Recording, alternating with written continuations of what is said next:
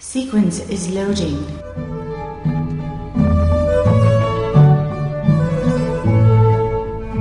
Ladies and gentlemen, would you please rise and welcome, for the first time as husband and wife, Mr. and Mrs. Denny Crane. Relax. Breathe. Enjoy. Denny Crane. All right, everybody. Lock and load.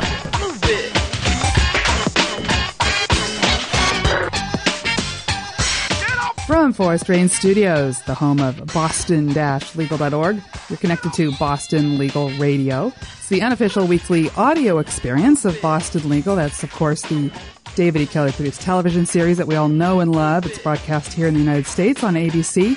It's all over the world. It's in South Africa now. It's in Korea. It's everywhere. I'm Dana Greenlee. Today's Boston Legal podcast is a little different. It's a special feature. It's a look at the music of the series, and in particular, the man who helped shape it. He's that distinctive voice that you hear every week that enhances and underscores, and I really think he propels the stories forward, the stories of Denny and Alan and company. Now, you know him well, and before we get to know him a lot better today, first I'm going to let you listen to the opening seconds of the pilot episode from the first season of Boston Legal, and it was launched by the vocal stylings of our guest today. Put your hands together one time. Ladies and gentlemen, fasten your seatbelt. Put your hands together one time. My mind, my heart is changed. My mind, how my heart is changed. See that? And you just heard a little bit of Alan there, Tara. But no, the main voice that you hear, the spectacular stylings of Billy Valentine. Welcome, Billy. Hi, Dana. Oh, I'm so happy, so honored to be talking to you right now. Well, it's an honor to talk to you. You know, I'm taking you away from not only your work on Boston Legal, which you do once or twice a week, and we'll talk more about that later, but you're busy moving as well. You're down in California. Yes. And you're moving to a new home, and we're working on that already this morning. So thank you for taking a few minutes with us. Oh, it's my pleasure. How are you doing? I'm doing great. I'm doing really good. It's sad because the season is winding down. We have only a few more episodes left of Boston Legal, but you're going to get a nice little break for your voice. Yeah, give me a chance to kind of come up with some new licks, you know. Of course, you never really, as a singer, you never really take a break, do you? You'll be performing constantly. No, I this is what I do for a living, so I actually do it every weekend or so, you know. At different places around the Southern California? Different places, yeah. I do private events. I do different clubs. In fact, you're performing this coming weekend. Why don't you just give a little tease for anybody? We'll talk more about that, but a little tease for anybody who's in the area that wants to come see you. Yeah, I'll be at a restaurant called Cafe Cordial, which is in Sherman Oaks, California. Mm-hmm. It's next Friday, the 12th of May. And if anybody's interested in learning more details, on the front page of the Boston-Legal.org website, we link right to Cafe Cordial's website and their music page, and you can find how to get there and eat at the restaurant first, right? Yeah, you can actually have a dinner there, or you can come at 10 o'clock, which is when the music starts. That's the main course. Yeah. Well, what you contribute every week, Billy, is amazingly unique. It's not like really any other network television show, it seems like. Everybody's pulling in more music and popular music to the episodes, but it's when it occurs that I find so interesting in this series. You're at the beginning. You're certainly singing the theme song. Yeah. You're throughout the show, not even just in scene transitions, but your voice maybe pops up in the middle of a scene. Absolutely. You know, and then the actor will sort of say a few more words of dialogue, kind of the ending, and then it moves on. And then you often are in the balcony scene, aren't you? Oh, yes. Episode. Absolutely. Right. I kind of, do a little thing at the very end of the show to kind of close it out. You know? And it's not just your naked voice. There's a lot of interesting effects that sometimes use. There's that phone modulation that you can kind of hear. I mean, there's also just you. There's a little bit of work that happens in the studio as well when you sing that. Yeah. Well, I'm working with the actual music producer, Danny Lux, and he does a lot of great things with my voice. Billy, a little backstory. I always am interested in hearing how you got involved and anybody else that got involved with Boston Legal. When did you first hear of your opportunity that was presented itself? Back in 2004, I think, was when the series started. Well, that's when I heard about it. I actually heard about it as they were putting the show together and they needed the music. I got a call from Danny Love asking me to come in and sing a few things for the show, and he would present it to the producers. And they kind of dug what I did. I'd say so. So here I am. So Danny was your conduit to Boston Legal. Yeah, I had worked on Ollie McBeal, which Danny also worked on. Oh. And I just did a couple of sessions for that show. And I think I did a Sabrina the Teenage Witch, which he also did the music for. So I had some past history with him. So he has his favorite singers, and he brought you in. Yes, I was one of his favorite singers. And as far as you know, maybe a few other people perhaps did a demo for the producers to listen to, but you got it. Yeah, That's the way it worked down here, you know. That's great. And now you work primarily with Danny, is that correct? Yes. And he's actually busy doing. Tell me a little bit about Danny as well. And he does work for other shows right now. Oh yeah, he works on. He's the music guy for Grey's Anatomy. Also, My Name Is Earl. Great. And probably a couple of other shows that. Well, between that and Boston Legal, it's keeping him so busy. But I again, think Boston Legal he probably does more music on that show than the other shows, because on the other shows he does basically scoring. But what we do is rather different than what he does on any of the other shows. Well, that's right. It's more of a collaboration between what you sing and his scoring. And when you ever get two people together, it's going to be a little bit more complicated and more original, too. And yeah, you know what he does is he lays down the music to the sing, and then I come in and put my voice on it. Are you afforded a lot of leeway in how you are total 100% creativity in how you present your vocals? Oh, yeah, the creativity on my part comes off the top of my head, and we collaborate together, and he tells me if it feels right for that scene. But generally, the music speaks to me, and I go with that. But I put my own thing on it. That's so great. Yeah, he doesn't try and corral you with a certain thing, and you're watching the scene while you do this, so you're kind of creating, and you're listening to his music, so right. You're enhancing it. Exactly. You know, I know that musicians and vocalists do not like to be sort of pigeonholed into certain kind of thing, but I listen to your music, and it's very improv, freestyle kind of jazz, scat, humming. You hum, you sing. Yeah. But I want you to sort of, if you can, put some walls around your music and kind of tell us a little bit what parameters, what would you call your music that you do? Well, what I do on the show is basically, blues, licks, and, moans and groans. And every now and then I get to be jazzy, actually. Some things call for that. I would say definitely jazzy. And in fact, in your non-Boston Legal life, would you say you're more jazzy or bluesy? Well, first of all, you have to understand that I grew up as a rhythm and blues singer. And as I've gotten older, I've branched out into the American Songbook, if you don't mind me saying, standards and things like that. I enjoy it very much. Give me some examples of standards that you particularly like, and we'll talk more about that when we talk about your CD. Well, I'm a big fan of Nat King Cole and Sinatra. Songs like Billie Holiday tunes.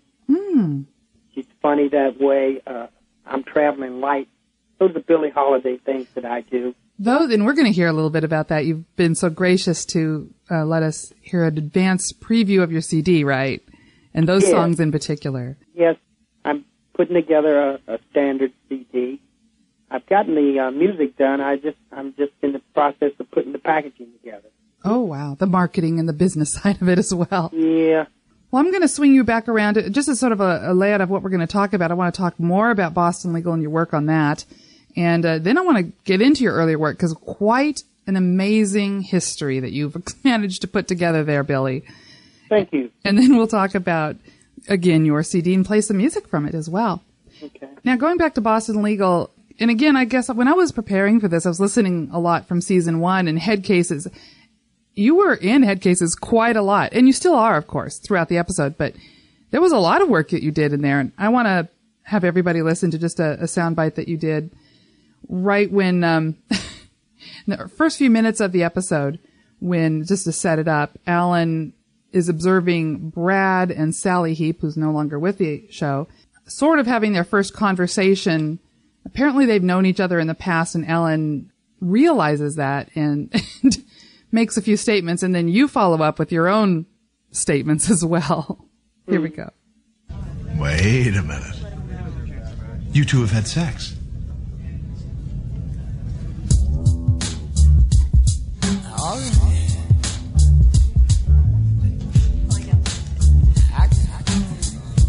I'm sorry. We're not territorial about that sort of thing around here, are we? Wait a minute. That's great. I waited a minute. Alan goes, wait a minute now. I'm like, I did. I waited a minute. Wow. All right. I forgot all about that. Any thoughts coming back when you were working on Head Cases or working on that first episode? Anything that you want to just share with the rest of us? Wait, I don't have any real thoughts because you have to understand, I do so many of these episodes that it's about the next one as opposed to the last one. If you count them all up, I mean, there's been 40, 50, I don't know, episodes. And how many within each episode that you do? Yeah, it's hundreds. I can't keep up with it. It's very difficult. When you tell me about a scene, and you have a name for it, and I don't necessarily have a name for it. Billy, see, that's why you guys have to rely on us fans. We do track the minutia, don't we? Absolutely.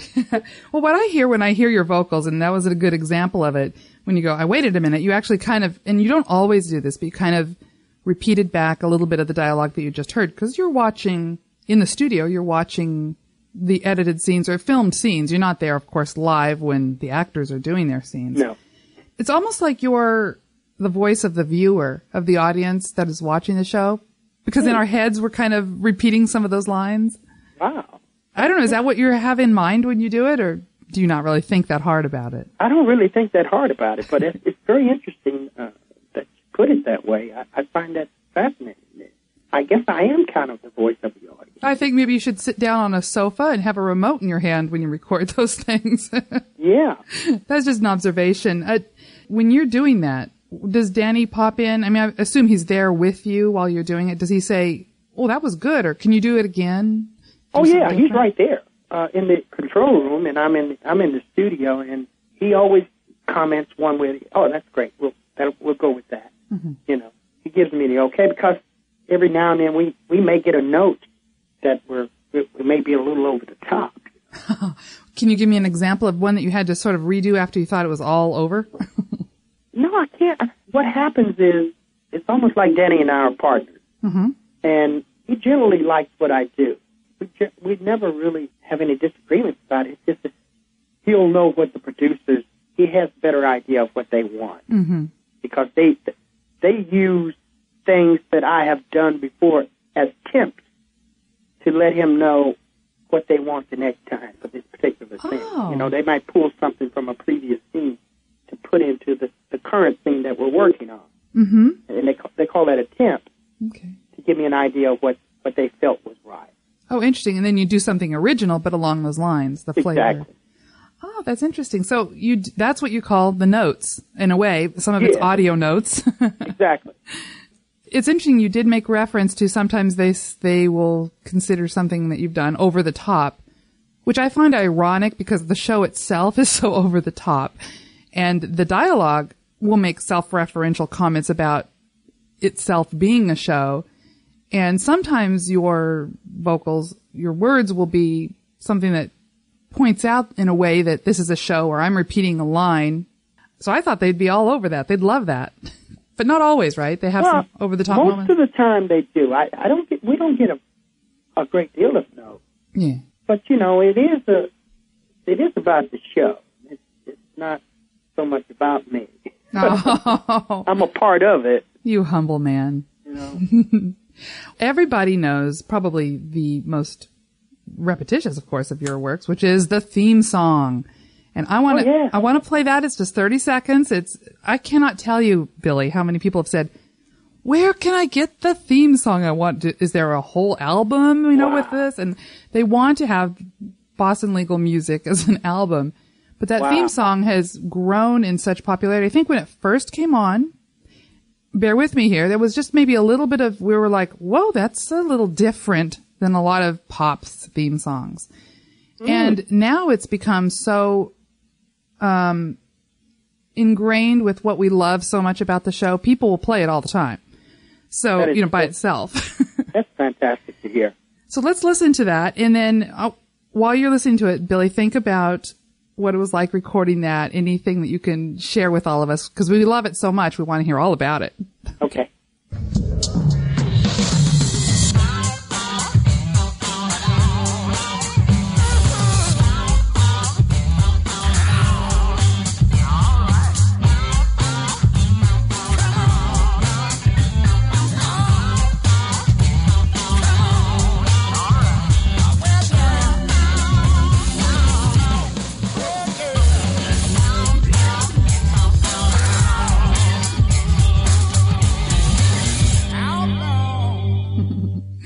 The patented Billy growl in there.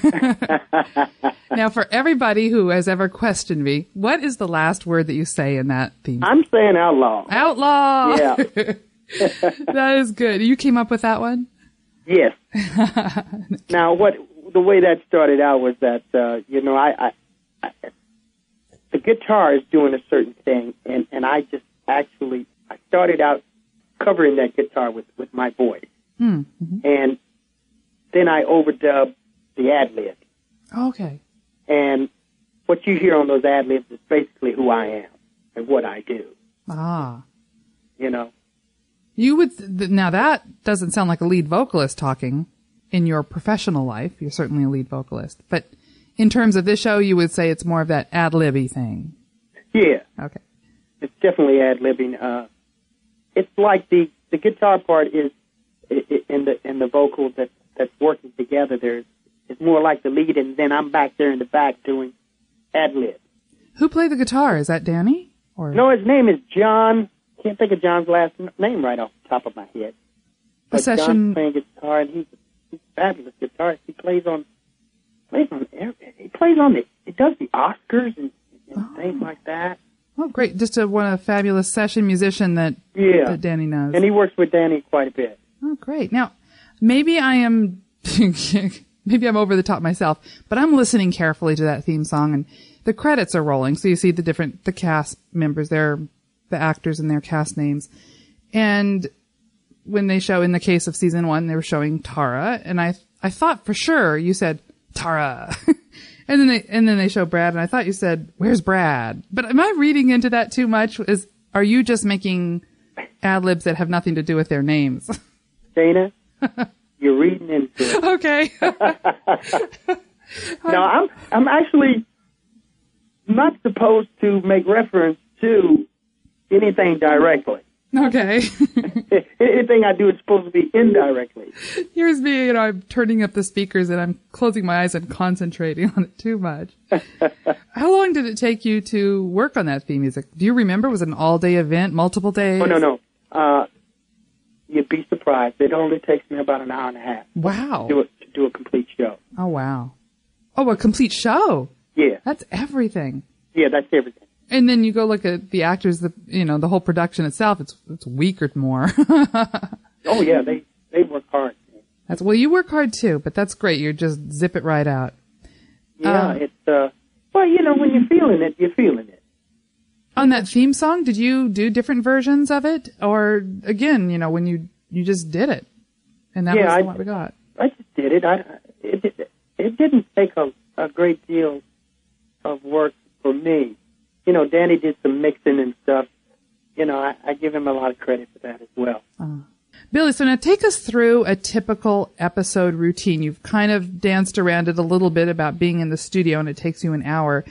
But how soon before the episode airs, probably, do you go in the studio and have this to look at? how soon? Like, do you do a week or two ahead of time? Yes, probably 2 weeks, top. And Danny's already done his scoring at that point, or is he working with you at the same time?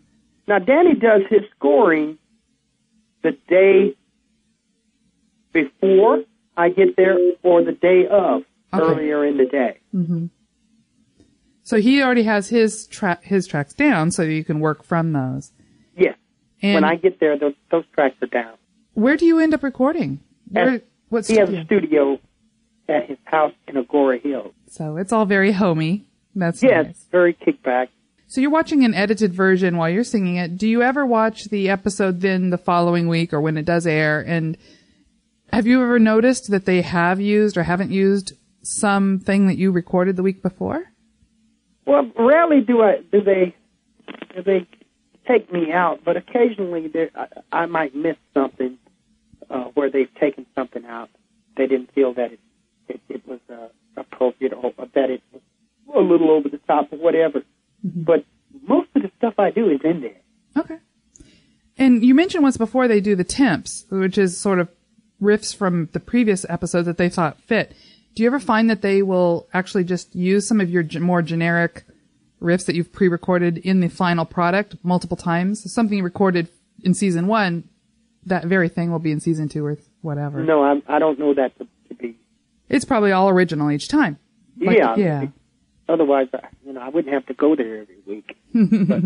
But I think they use this new stuff all the time. They use all my new stuff. Well, the interesting thing about your versatility is, of course, it matches the storylines. Some of the storylines are very serious. They're romantic. They're dramatic. Some are over the top hilarious. And then your words and your vocals tend to match that very well. So I have another example I'd love to play. This is an example, a soundbite from Death Be Not Proud, which is actually a very dramatic scene, but this was a fun moment. Death Be Not Proud was the episode, the season finale for season 1. Shalina Hall was there. They went down to Texas to get Zeke Bourne to see if they could get him off death row, if you remember that. Yeah. This is a fun dialogue little bit about between Shalina and Alan, so that's why I'm doing it as an example of a fun vocal. Okay.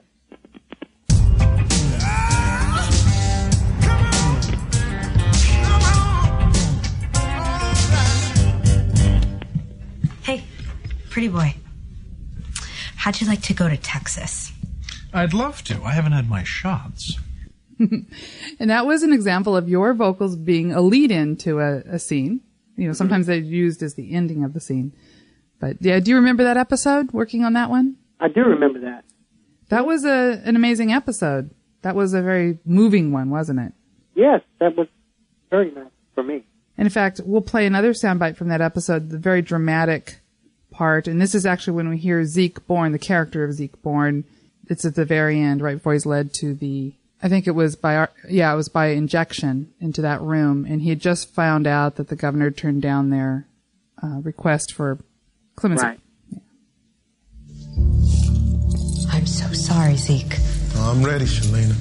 I'm going to be strong like a hero. You watch. Will you watch? I want people to see me strong. I got no family. Will you come? Sure. We'll be there. Let's go, Zeke.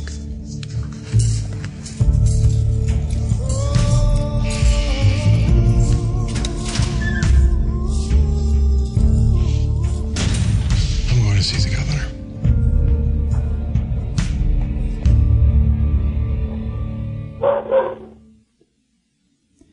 I don't know about that dog barking. Oh, was that your dog? That was my dog. Oh, I was like, is that from the episode? I'm sorry. No, that's cute. Oh. What do you remember, and can you add any more sort of background or flavor about the differences between doing vocals for the dramatic versus the humorous? Well, that was a very, very dramatic show that night. Those are tough things to do. I mean, it's so sad. It's so dark, those moments, And you're watching the actual storyline for the first time while you're trying to do it, and you're probably just like, what happened next, you know? Wow. You want to keep listening. It's very overwhelming for me. I thought that episode was just, you know, it's one of the, I think it might be the most dramatic episode that I did. I think you might be right. There've been a lot more funnies than dramatic, you know, seriously life and death dramatics. You know, that's David E. Kelly, man. And he's all over the place, man. It's funny. It's heart-wrenching. You know, those scenes, I mean, he goes from, and it's so real. Now, we think that dramatic would be harder to do vocals for, but is that true, or is it harder in a way to come up with funny ones? I think it is, because when you're doing, I mean, the dramatic comes a little tougher for me. Especially in a scene like that, there's not a lot of places you can go as opposed to the funny, because you can really go over the top funny-wise. You can go out there, you can get outside the box a bit, but with the dramatic, like a dramatic scene like that, there's not kind of cornered into that. And that's, again, where, like I said at the beginning, you kind of underscore or enhance what we're watching. We're, as viewers, totally, and again, you're being our voice in a way, and we're just probably still and moved and internalizing what's going on, and so, we don't want to hear words coming out, so you hum it, you kind of moan it a little bit, you know, like we would. And you know, I can be there, but I can't be too far out there. As a voice. It's about the subtlety sometimes. It is about the subtlety.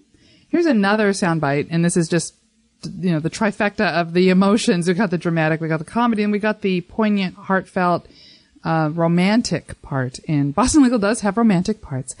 It's from season 1, an episode called Hired Guns. This is the episode where Alan and Tara first kiss.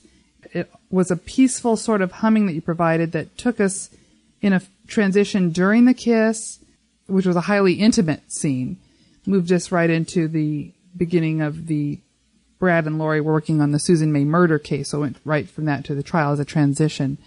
Let's hear what that is. And if you can think of anything you want to add after that, I would appreciate it. Okay.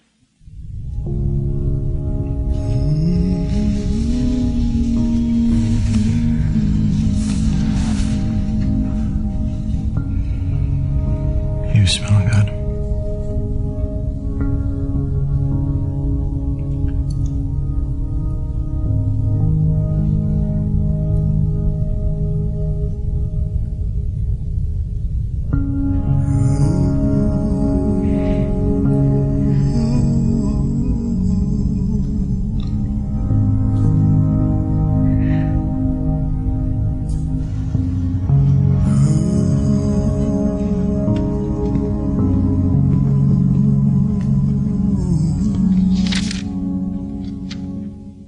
And you can hear papers turning, because at that point we've gone from what has been kissing for most of that 40 seconds to the courtroom.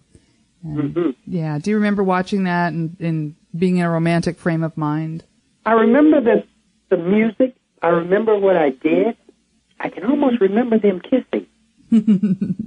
But as you hear the music, it speaks to me and tells me what to do. That's right. Danny's composed scoring, yeah. True. You know, and there's not a lot of room for me to work there other than to do what feels natural right there. Well, now, work is a great word to transition us to this new area. This is when you actually worked in a different way on an episode this season, an episode called There's Fire. Denny Crane got married. Yeah. And guess who they called to be the, I guess you would call it the Master of Ceremonies. Master of Ceremonies. Thank you. Tell me, well, actually, let's do this. Let's just let everybody relive it. We're going to play a soundbite of that. How was it to get that call? I want to hear about the day of filming and how long it took you and everything. So here is, this is Billy Valentine on camera, on screen, being the Master of Ceremonies at Denny's wedding.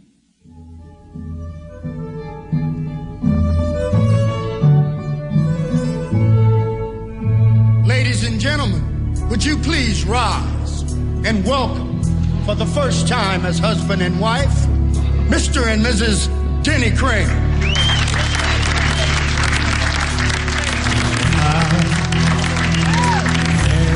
The time of my life, never felt like this before. I swear it's the truth. White roses, gold leaf cake, Bev's boobs swimming out of her wedding dress. Said money can't buy tastelessness. I think Bev and Denny did a lovely job. 11 marriages between the two of them. They've had plenty of practice. Will you listen to you people?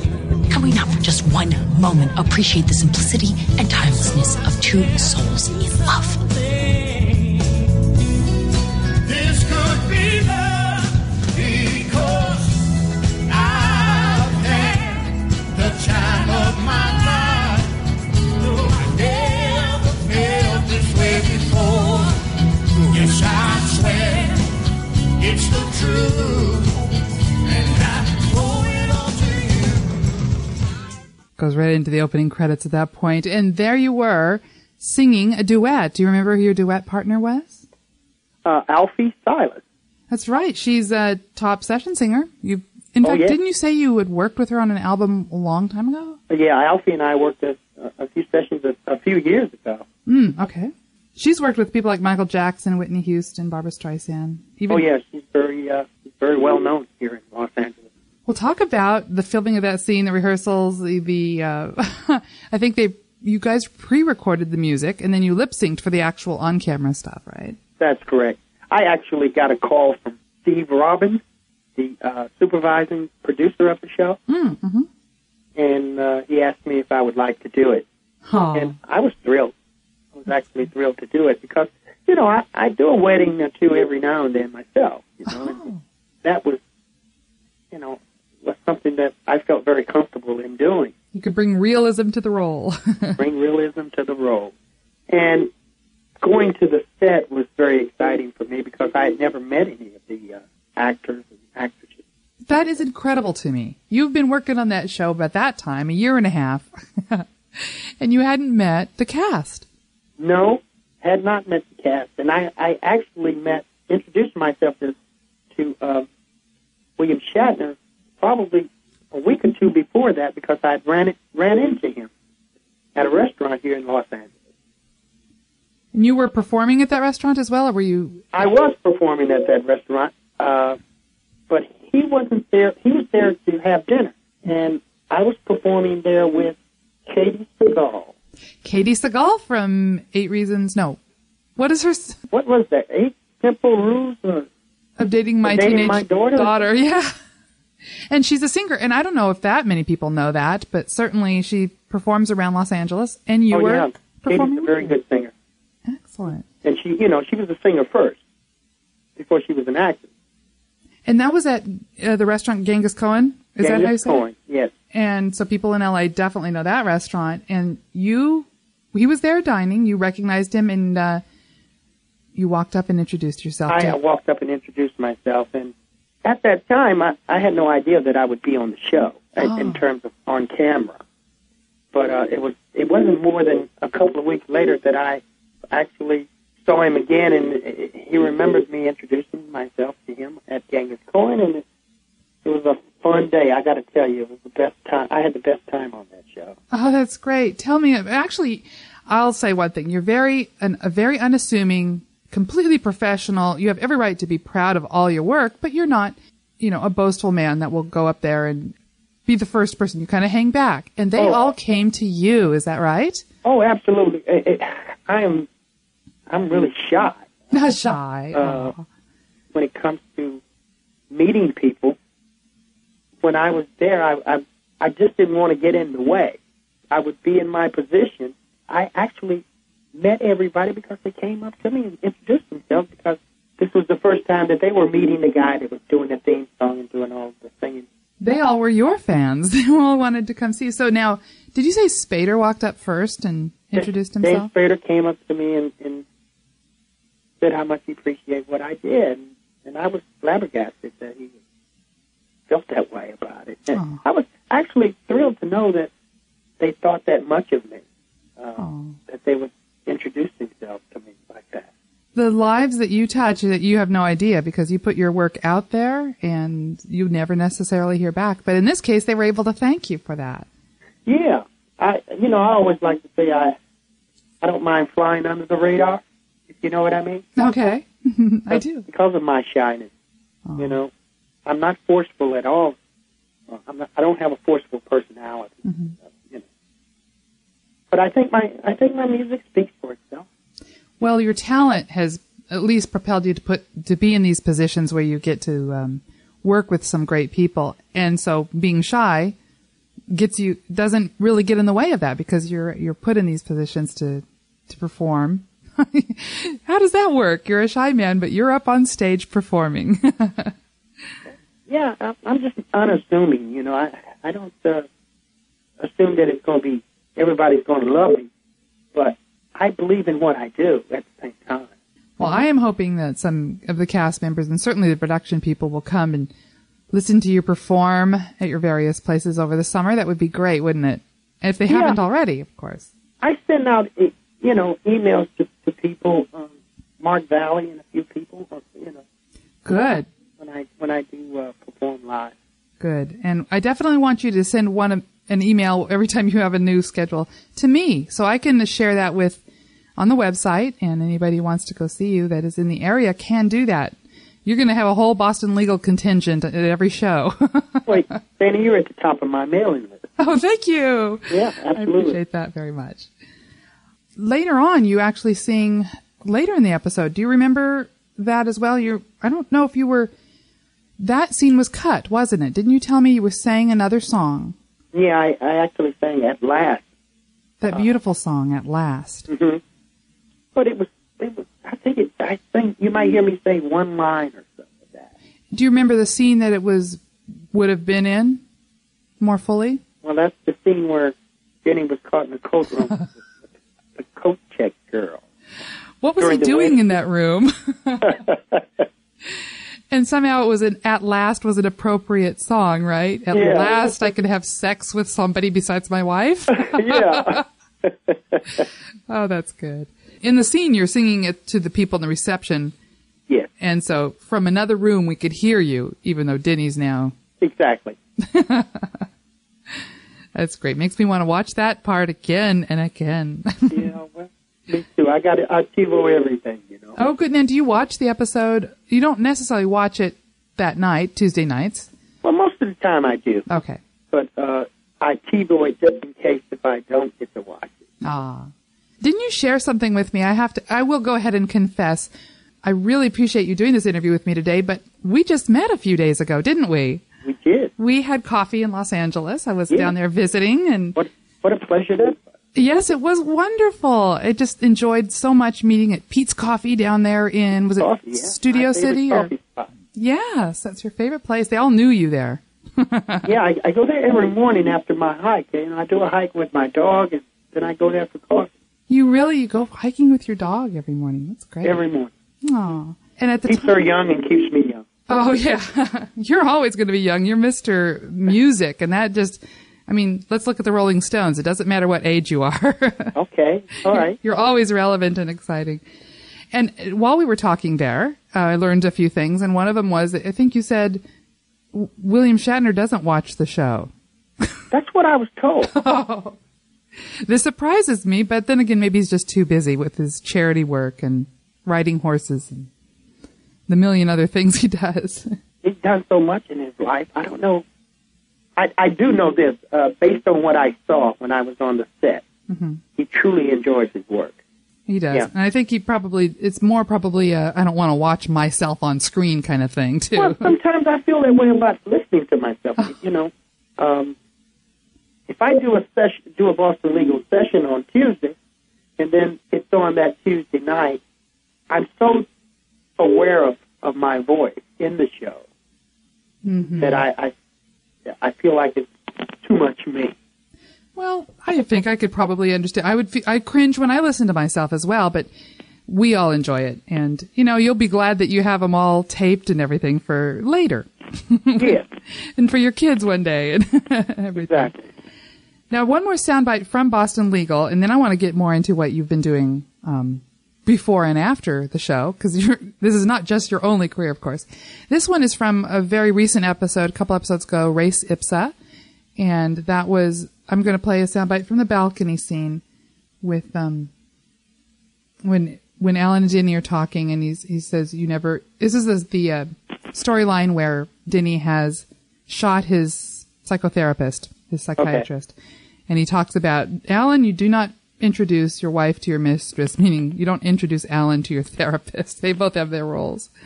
And then you have your musical bit as we leave the episode. So it was funny to finally meet your therapist. A man never introduces his wife to his mistress. That's a shame. Makes for a hell of a party. So, do you think it's a sign of Alzheimer's if you can't remember how many people you shot? As long as you can remember who.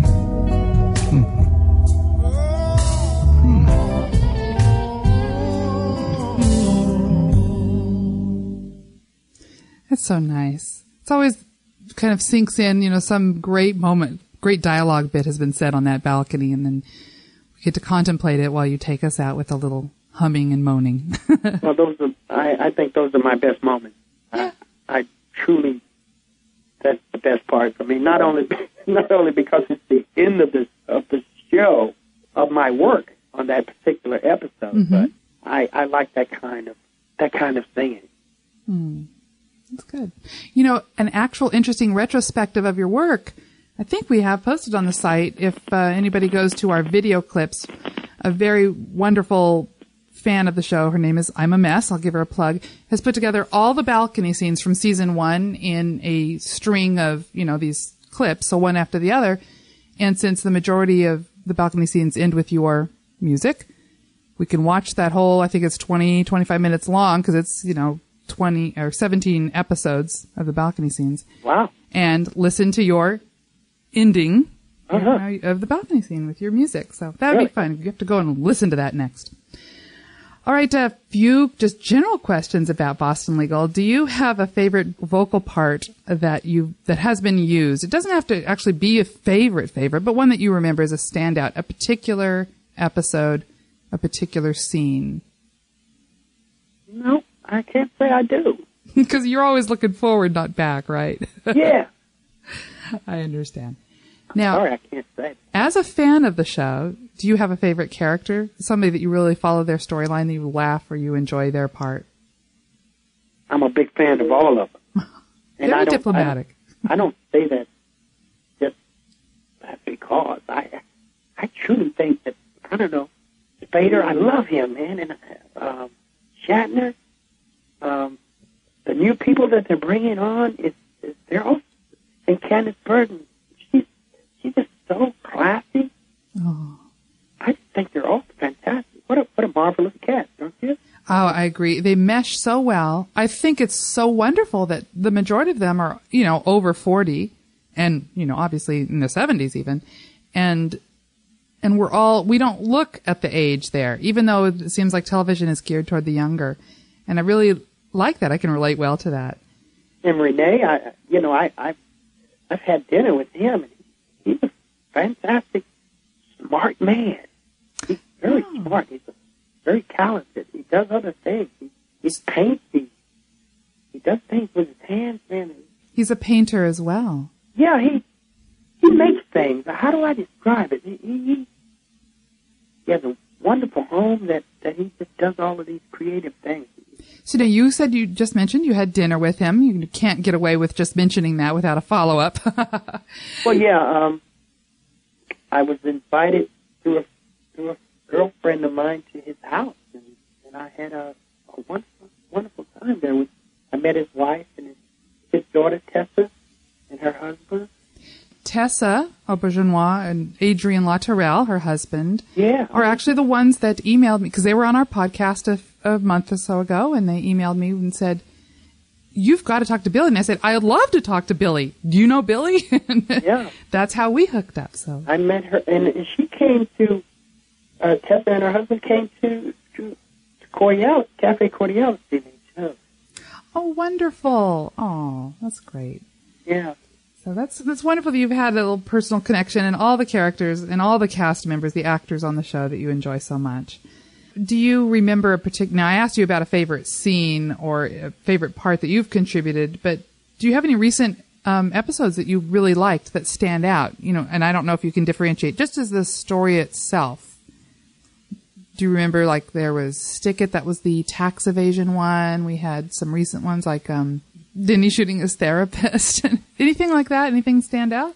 I don't know. That episode where Denny and Feta go on the fishing trip or something? Finding Nemo. They went up to Nemo Bay. Yeah. I thought that was pretty cool. That was offset, so a lot of it was done on location up in Canada. Is that right? Yeah, up in British Columbia. Wow. Yes. They get around, don't they? It was, you know, they don't often get off the set, do they? I guess. No, I always thought it was down in Manhattan Beach. You know, that's where they shoot. Yeah. You know some of the production and the crew people, mostly Danny, I realize. Anybody that you think that is an unsung hero that needs to be sort of mentioned or called out that you'd like to shine the spotlight on for a moment? Like I say, you know, I don't know but a lot of people behind the scenes, other than Danny Love, because I work with Danny. I don't know a lot of the other people on the set that works behind the scenes. But, Steve Robbins, who's a great guy, who's the supervising producer, he's a very nice man, and he probably does a lot of the work that you don't know about. That's right. We hear about the Mike Listas, the David E. Kellys, those people, Bill D'Elia, but Steve Robin, he just works hard. I mean, I think he's one of the catalysts behind me being on the show. Well, I definitely want to hear more about your life before Boston Legal. You were in, and I have some examples of this in sound, but you were in a duet with your brother. Yeah, we were a duo. A duo. Called the Valentine Brothers. How original. Now, that's only you and John, who's his name. Out of how many brothers and sisters did you have? I've got 7 sisters, and I have 5 brothers. Oh, my goodness. 7 and 5? And yourself? Yeah, 13. Oh, my goodness. My goodness. Are they, a lot of them in sort of the creative arts or various occupations of all kinds? We all were musically inclined, except I'm the last one that's left that's still doing it. Oh, really? Everybody got the real jobs. Yeah. Oh. Well, not that yours is a real job, but sometimes it's hard to make a living doing what you do. You've managed to do that very well. And I've survived. Correct me if I'm wrong, but you started recording with your brother in the 70s, the late 70s. Were you doing work before that as well, or was that sort of the launch of your musical career? No, I did work before that. I was actually, I was with a group called Young Holt Unlimited when I was about 17. What kind of music was that? Jazz. Oh, okay. And they were, the Young Holt Unlimited trio was 2/3 of the Ramsey Lewis trio originally. Oh, and when they left Ramsey Lewis, they became Young Holt Unlimited. And they had a hit song called Soulful Strut. Okay. And then they decided to add a vocalist to their group, and they asked me to join. So I traveled around the down south and Midwest with them for about 3 years. Wow! And it was a big stepping stone for me. But prior to that, my father was a club owner in Columbus, Ohio. Oh. So we were all involved in the nightclub business. We performed in our own club. He had a ready-made staff right there under his roof. Exactly. I mean, you need a ready-made staff if you're going to be in the nightclub business. Yeah. So I was interested if Young Holt Unlimited Trio became a quartet when they added the vocalist. Yeah. Oh, they did. Did they became a quartet? They called themselves. Well, we went to Mississippi and a bunch of places. And the touring didn't stop there. Actually, you and your brother went on tour with. Tell me about this. Tell me about The Wiz. Yeah, we came to California, and 3 or 4 months after we were here, that we auditioned for the Broadway musical The Wiz. But it was the actual touring company of The Wiz, and we got parts as orchestra voices, which are also known as pit singers. Hit singers. That's a lovely name. Yeah. And what we did was we backed up the principals on stage. We toured with that show for 3.5 years. Wow, that's a long time to be with a show that performs probably just about every day. Yeah, it was such a fun show. It was one big happy family. That's the best way. You wouldn't want to be 3 years with people that you don't like. No, there was quite a bit of turnover, but for the most part, we kept most of the cast. That's good. You and your brother John put out 4 CDs, I believe, or albums they called them in those days. At that time, That's right. And certainly had a lot of recognition from your songs, but probably I may be wrong here, but the most recognized one was one that hit the top of the R&B charts. Was that correct? Yes. And what was the name of that? Money's Too Tight to Mention. Wow, I happen to have a soundbite of you guys singing that. Thank you for sending me some of these soundbites. I really appreciate that. Oh, it's my pleasure. Let's listen to about 30 so seconds, and I want to hear a little bit more after that of your thoughts on Money's Too Tight and what happened with that song later. Okay.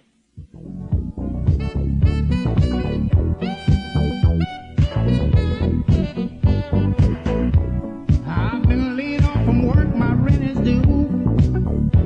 My kids all need brand new shoes. So I went to the bank to see what they would do. They said, son, look like bad luck's got a hold on you. Money's too tight to mention. I can't get an unemployment extension. Money's too tight to mention.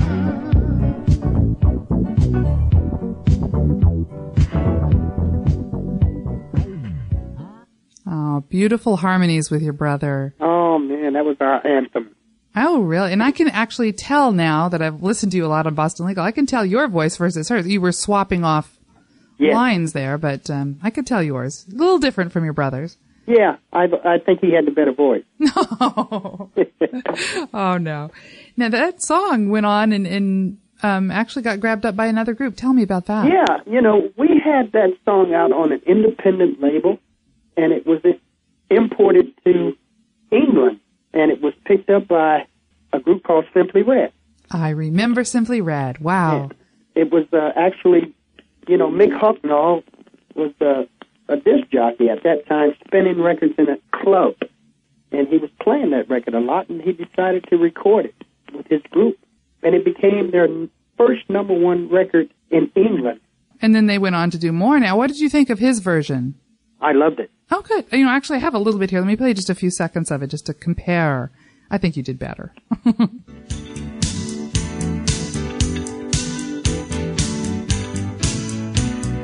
been laid out from work, my rent is due. My kids all need brand new shoes. So I went to the bank to see what they could do.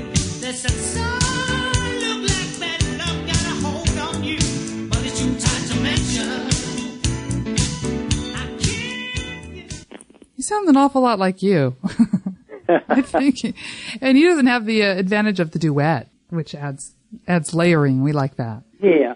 Well, I was really impressed with hearing this kid from Manchester, England, sing my song. That is interesting. It was really interesting, and I was truly happy that it was redone, because we did it on an independent label, and it just didn't get the exposure that they brought to it. Why don't you, besides Simply Red, just give us as many names as you can remember of people that you've either, because you write songs and they've performed them, they've picked them up, or people that you've performed with. Just give us some names that we all would recognize and be impressed by. Well, I've written songs for the Neville Brothers. Their album Family, is it Family Groove? Family Groove. Mm-hmm. I had 3 songs on that album, but they actually cut 4 of my songs, but 3 of them made that album. And which ones were they, by the way? Do you remember? One was called Let My People Go, and one was called It's a Day-to-Day Thing, and the other one was called, oh boy. There's been a lot of songs. Been a lot of songs. I wrote a song that Ray Charles recorded. Now that's incredible to me. Let's talk about. That was incredible to me. That was my coup d'etat, you might say. Being able to get a song on Ray Charles was just so overwhelming for me. The first song I ever heard in life was a Ray Charles song. What? Well, wow. What song? Which one? Well, Drowning My Own Tears. I grew up as a child singing that song. So when I got a song on Ray Charles, I just thought, well, Didn't you say better than this. you actually sort of started singing at age 5? 5 years old, yeah. So wow, you were singing a Ray Charles song in those days. Yeah, they thought it was pretty pretty amazing that someone was singing Drowning My Own Tears at 5 years old. Did your dad push you out on stage at his club? No, I had older siblings that played music at the house. We always had a piano, and we just kind of performed for my mother and father's friends. Oh, that's how it all starts. You know? What instrument do you play? I just played the piano a little bit, not enough to even, just enough to kind of write from. So you compose from the piano. Yeah. Well, I have a little bit of the song that you wrote for Ray Charles, but just tell me what the title of it was and the neat thing about how he used that song. Well, the title was called My World. And they ended up naming his album My World. Ray Charles, My World. What an honor. That was such an honor. And this song is, maybe it was the song for the time or something. You were telling me a little bit of what it was about. I was guessing on, with some of the lyrics, but you want to share some of that? Well, I think you could call it, it had to do with environmental people, how people are running this world, That could work for today, too. Absolutely. Maybe I'll record it myself and put it out again. Squeeze it on that CD of standards. Well, I don't know. Hey, it might work. It might work there. Let's listen to a little bit of My World. This is Ray Charles doing it. And by the way, I want to say when I looked it up on the internet, too, you were listed on the album as credits. So, yeah. Of course you would be if you sang, but they actually said backing vocals. Did you do some singing on that, or did they get that wrong? I actually did do some, just a little bit of singing, but I more or less helped put the girls on as well, on the background to that. So you're sort of a producer for the background girls. Yeah. I guess you call it. I got something I want to talk about. Y'all listen here. The time has come to air my feelings. Yeah. There's just so much confusion going down. I'm not the kind to keep complaining. But sometimes you got to stand out from the crowd. Everyone's got their own. Nice to hear that. We want to hear the whole thing, but listen, we don't want to get in trouble. I haven't heard that in a while. Oh, and it just feels like it's right now. Oh, do you just remember that time?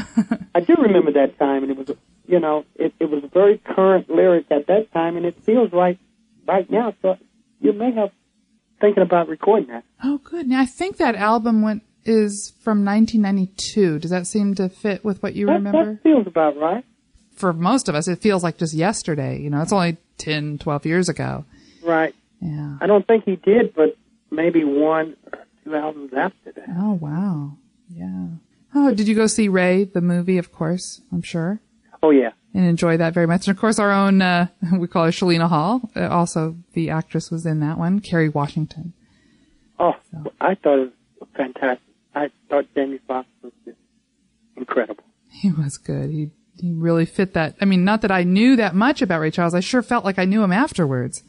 Oh, man, I followed him all my life. They hit it right on the head. Now, speaking of movies, you've also been involved in a movie. Maybe more. The one I know about, the one that we can all watch on DVD now. Yeah. Will you just tell me? Tell all of us the name of that movie. The 5 Heartbeats. Yes. Yeah, The 5 Heartbeats. I was actually the voice of the lead character. I wasn't on camera, but I was the voice of the lead singer of the group. All those hits that they had at the very beginning of the group, that was my voice. That's great. Now, this is, and just for people who haven't seen it or whatever, remember it's back in 91. Robert Townsend, Keenan Ivory Wayans, wrote and put together and directed this movie. It's about a 1960s group, the Five Heartbeats. Exactly. And they were an African-American vocal group, and it was kind of their journey to stardom and the Yeah. struggles along the way. And for anybody that wants to know anything about what it was like in the '60s and being in a R&B group, it's a great movie to see. It wasn't a huge hit until it came out on DVD. Oh, really? One of Yeah. those. Okay. It became somewhat of a cult hit on DVD. And of course, there's a soundtrack to accompany it. So if you like that kind of music, I mean, you're on a couple of the songs because Well, you know, more than the that. funny thing about the soundtrack of that is they used a lot of those songs. They put it on a lot of different groups, but I sang quite a few of those songs in the movie, like "A Heart Is a House for Love," which the Dales did on the soundtrack. But I sang those songs in the movie. Oh, so now if I play sound bites from that soundtrack, it may not be you singing. There's only a couple of 3 songs on the actual soundtrack, but if you rented the DVD, you would hear all of the songs that I did. I'd love to play a soundbite right now from that, but you tell me if this is one that actually you were singing in. Nothing But Love? That's me. But let's listen to just a few seconds of Nothing But Love, and we could talk a little bit more about the Five Heartbeats.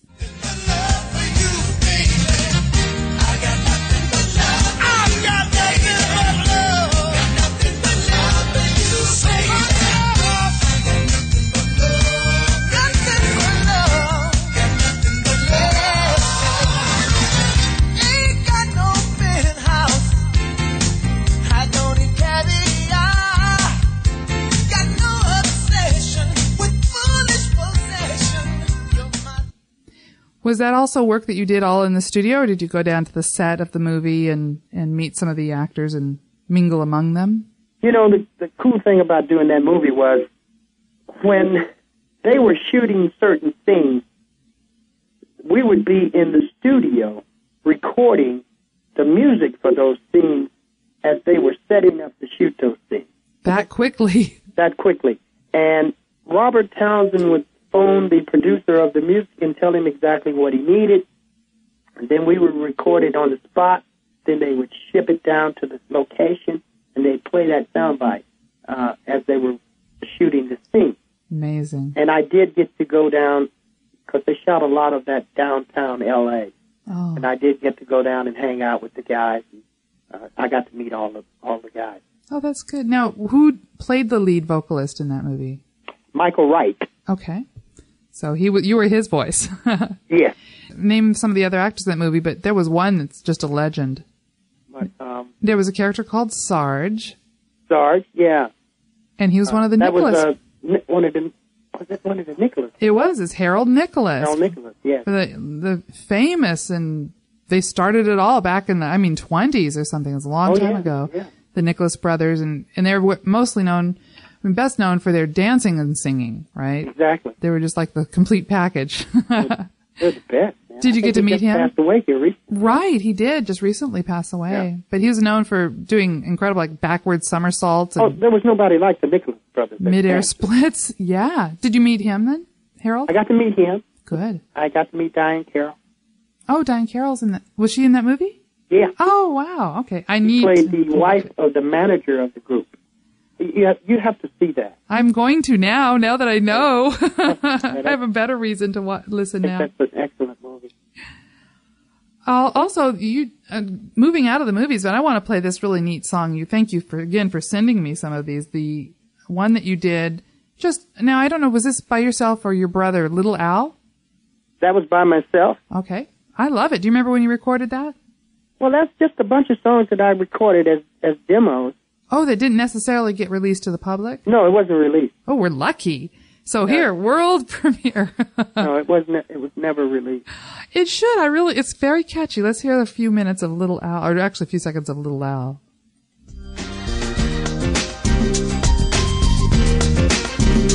Here's a story about Little Al.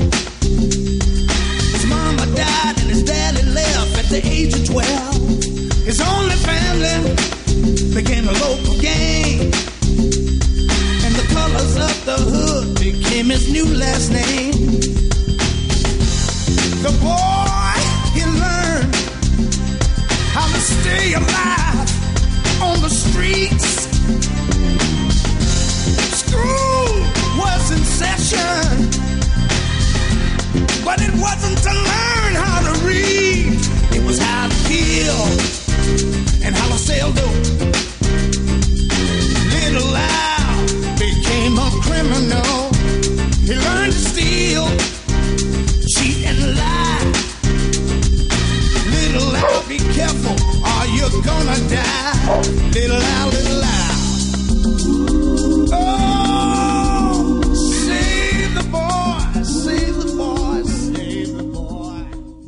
I could see a whole movie about Little Al. Little Al is a story there. Yes, there is. He's learning how to murder, sell dope. He's headed down the wrong side of the streets there. And you actually have girls there singing with you. Yes, I do have some background singers. So are you telling me no one picked that one up and recorded it? You know, maybe I didn't push it enough. Aw. You know? It's timeless. You're giving me all kinds of ideas. Time to bring back the past, and it's called repurposing. Yeah, man. Well, speaking of putting out more in new material or repurposed material, let's talk right now. Fans are going to be so excited to hear that they can actually buy some of your stuff. We have a forum over at boston-legal.org, and we've had people post, where can I buy Billy's music? And I don't know, but now there may be, it's in the works. It's going to happen. Yeah, I'm working on it. So, you have actually recorded all the songs. You just mentioned that earlier. Do you have a name for the CD yet? I haven't named it yet, but I can only tell you that I'll probably have it out in a month and a half, 2 months. Okay, good. And it's standard tunes, so like you said, Billie These Holiday, are standard. Frank Sinatra. And then I'm going right back in and I'm doing my original stuff. Maybe Little Al and My World and all of that stuff. Will that be on a separate CD, you mean? Or yeah, that'll be on a separate CD. All right. Let's play 30-second little bit of first, I'm Traveling Light. I think you mentioned that earlier. That was a Billie Holiday song? Yes. And now it's a Billie Valentine song. Yeah. Okay. She said goodbye and took my heart away. So from today, I'm traveling light. No one to see. I'm free as the breeze. There's nobody but me and my memories. But some lucky night she may come back again. So until then, I'm traveling light. I just love the sound of that bass. Oh, thank you. I think I need to have a drink in my hand when I hear that, though. Pardon me? I need to have a drink in my hand when I hear that. Yeah, that's one of those kind of things. Needs to be in a dark club, and yeah. Now, where did you record these songs? The standards? Yeah, the standards. In Van Nuys at a friend of mine's studio. It's good. And you employed all the different musicians? Or do you have a bunch of guys that you just generally work with when you perform live? And did they help on this, recording these CDs? I've got a piano player that I worked with on this, and his name is Stuart Elster. This is world premiere time, guys. One more song that Billie's been nice enough to share with us. She's Funny That Way. This hasn't been heard, as far as I know, out there quite yet. So let's hear a little sample of that. And who originally sang this? Was this Sinatra? No, that's a Billie Holiday. This is Billie as well. Okay. I'm not much to look at. I'm nothing to see.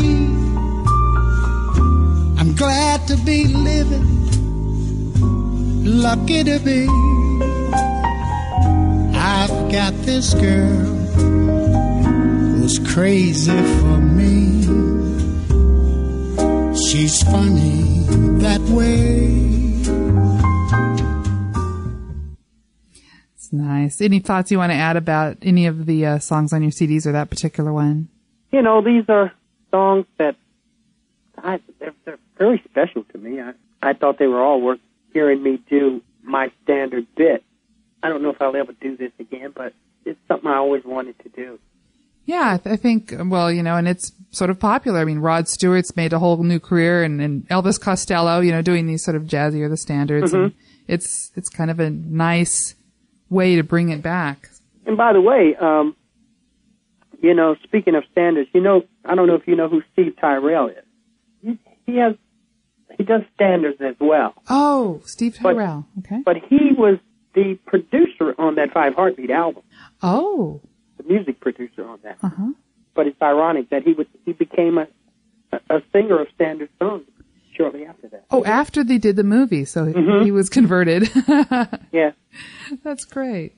I would like to just tell you how wonderful it has been to spend this last hour with you. I have a few follow-up questions as we look into the future, not only with the CD, but looking at Boston Legal, it kind of looks like it's coming back for season 3. ABC is being really cagey. They're not going to announce it officially probably till May 16. But the word is out, so it looks like another year of steady paychecks for Billy Valentine. Hey, that's a great thing. You know, I just bought a new house. Oh, that's good. You pay that mortgage. Yeah.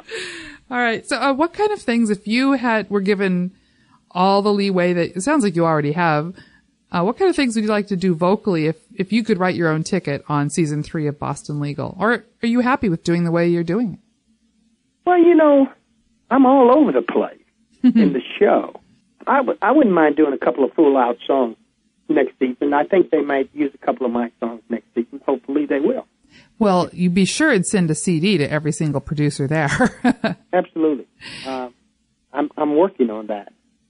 And, you know, and if any of the casting people, the producers or writers are listening, we want to see Billy again. Find some way to bring him back on set. You know, we want to see him as well as hear him. Tell Denny to get married again. Yeah, I have a feeling that might happen. Or maybe Evie Allen's time. Oh, yeah, there you go. Yeah.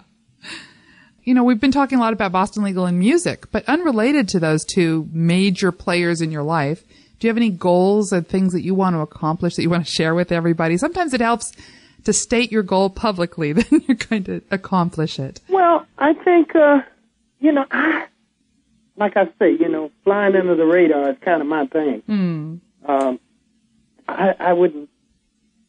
never wanted to be a really big star. I just wanted to be a working entertainer, and that's what I am. I work, and I enjoy the work that I do. If there's something in particular, I would want to finish up the next couple of CDs that I'm thinking about putting out. Good. If you can squeeze in time between live performances and television work and moving, you're going to finish those CDs. I have a suggestion. What's that? Memoirs. We want you to write a autobiography, a little sort of look into, or if it's not about yourself because you're a humble man, you can write it about the tone of the industry when you were working back in the 70s and, you know, and bring in, you know, just your thoughts. It's a very unique position you're in. That's a great concept. Yeah. I never thought about that, but I could say a few things. You could. Maybe you start out with an essay and expand it from there. And, of course, you know who will be happy to publish the essay. Well, I need somebody. I need a push, Dana. All right. Well, I'm giving you your assignment. I'm your editor. Billy Holiday, listen to me. Billy Valentine, you are going to write an essay on what it's like to work in musical entertainment in the television industry. And we'll post it on boston-legal.org. And then you'll expand it into more chapters, a regular column, and then a book. There you go. Okay. Sounds great. I'll hold you to that. Any other thoughts? We haven't touched on everything in your life, but this is your chance to sort of get all of us, up to date on anything we've missed. I think the one thing that we didn't touch on is, well, actually, I had a down period right after Money's Too Tight, where I became a demo singer for a lot of the top writers here in Los Angeles.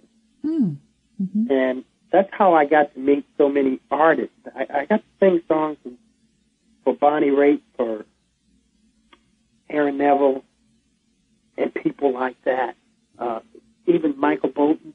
And wow. It was such a great experience, and I think that helped me become a better singer.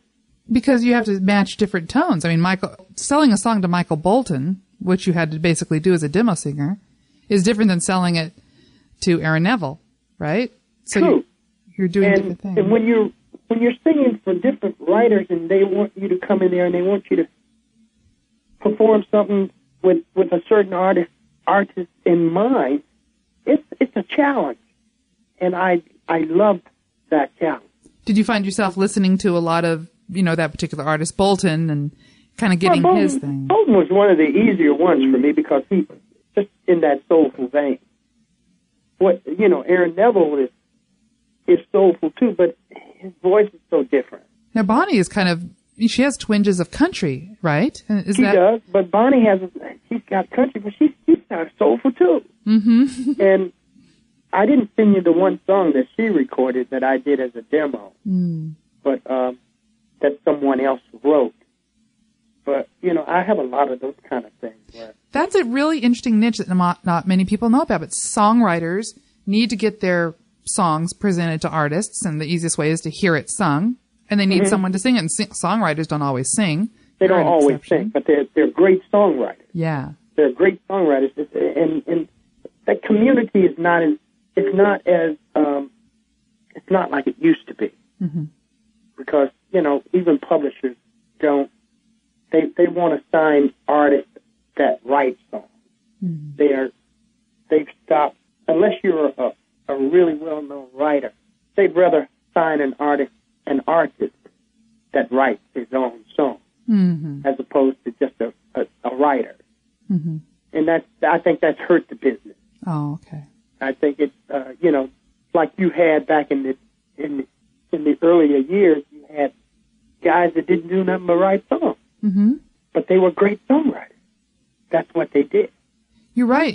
Every artist is not a great songwriter. Uh-huh. They might be a great artist, but they're not always a great songwriter. Mm-hmm. You need the collaboration, and you're saying it's a little scarce these days. Yeah. I'm still called upon to sing songs for writers, but not as much as I used to be. Because it's hard to find these songwriters like I used to.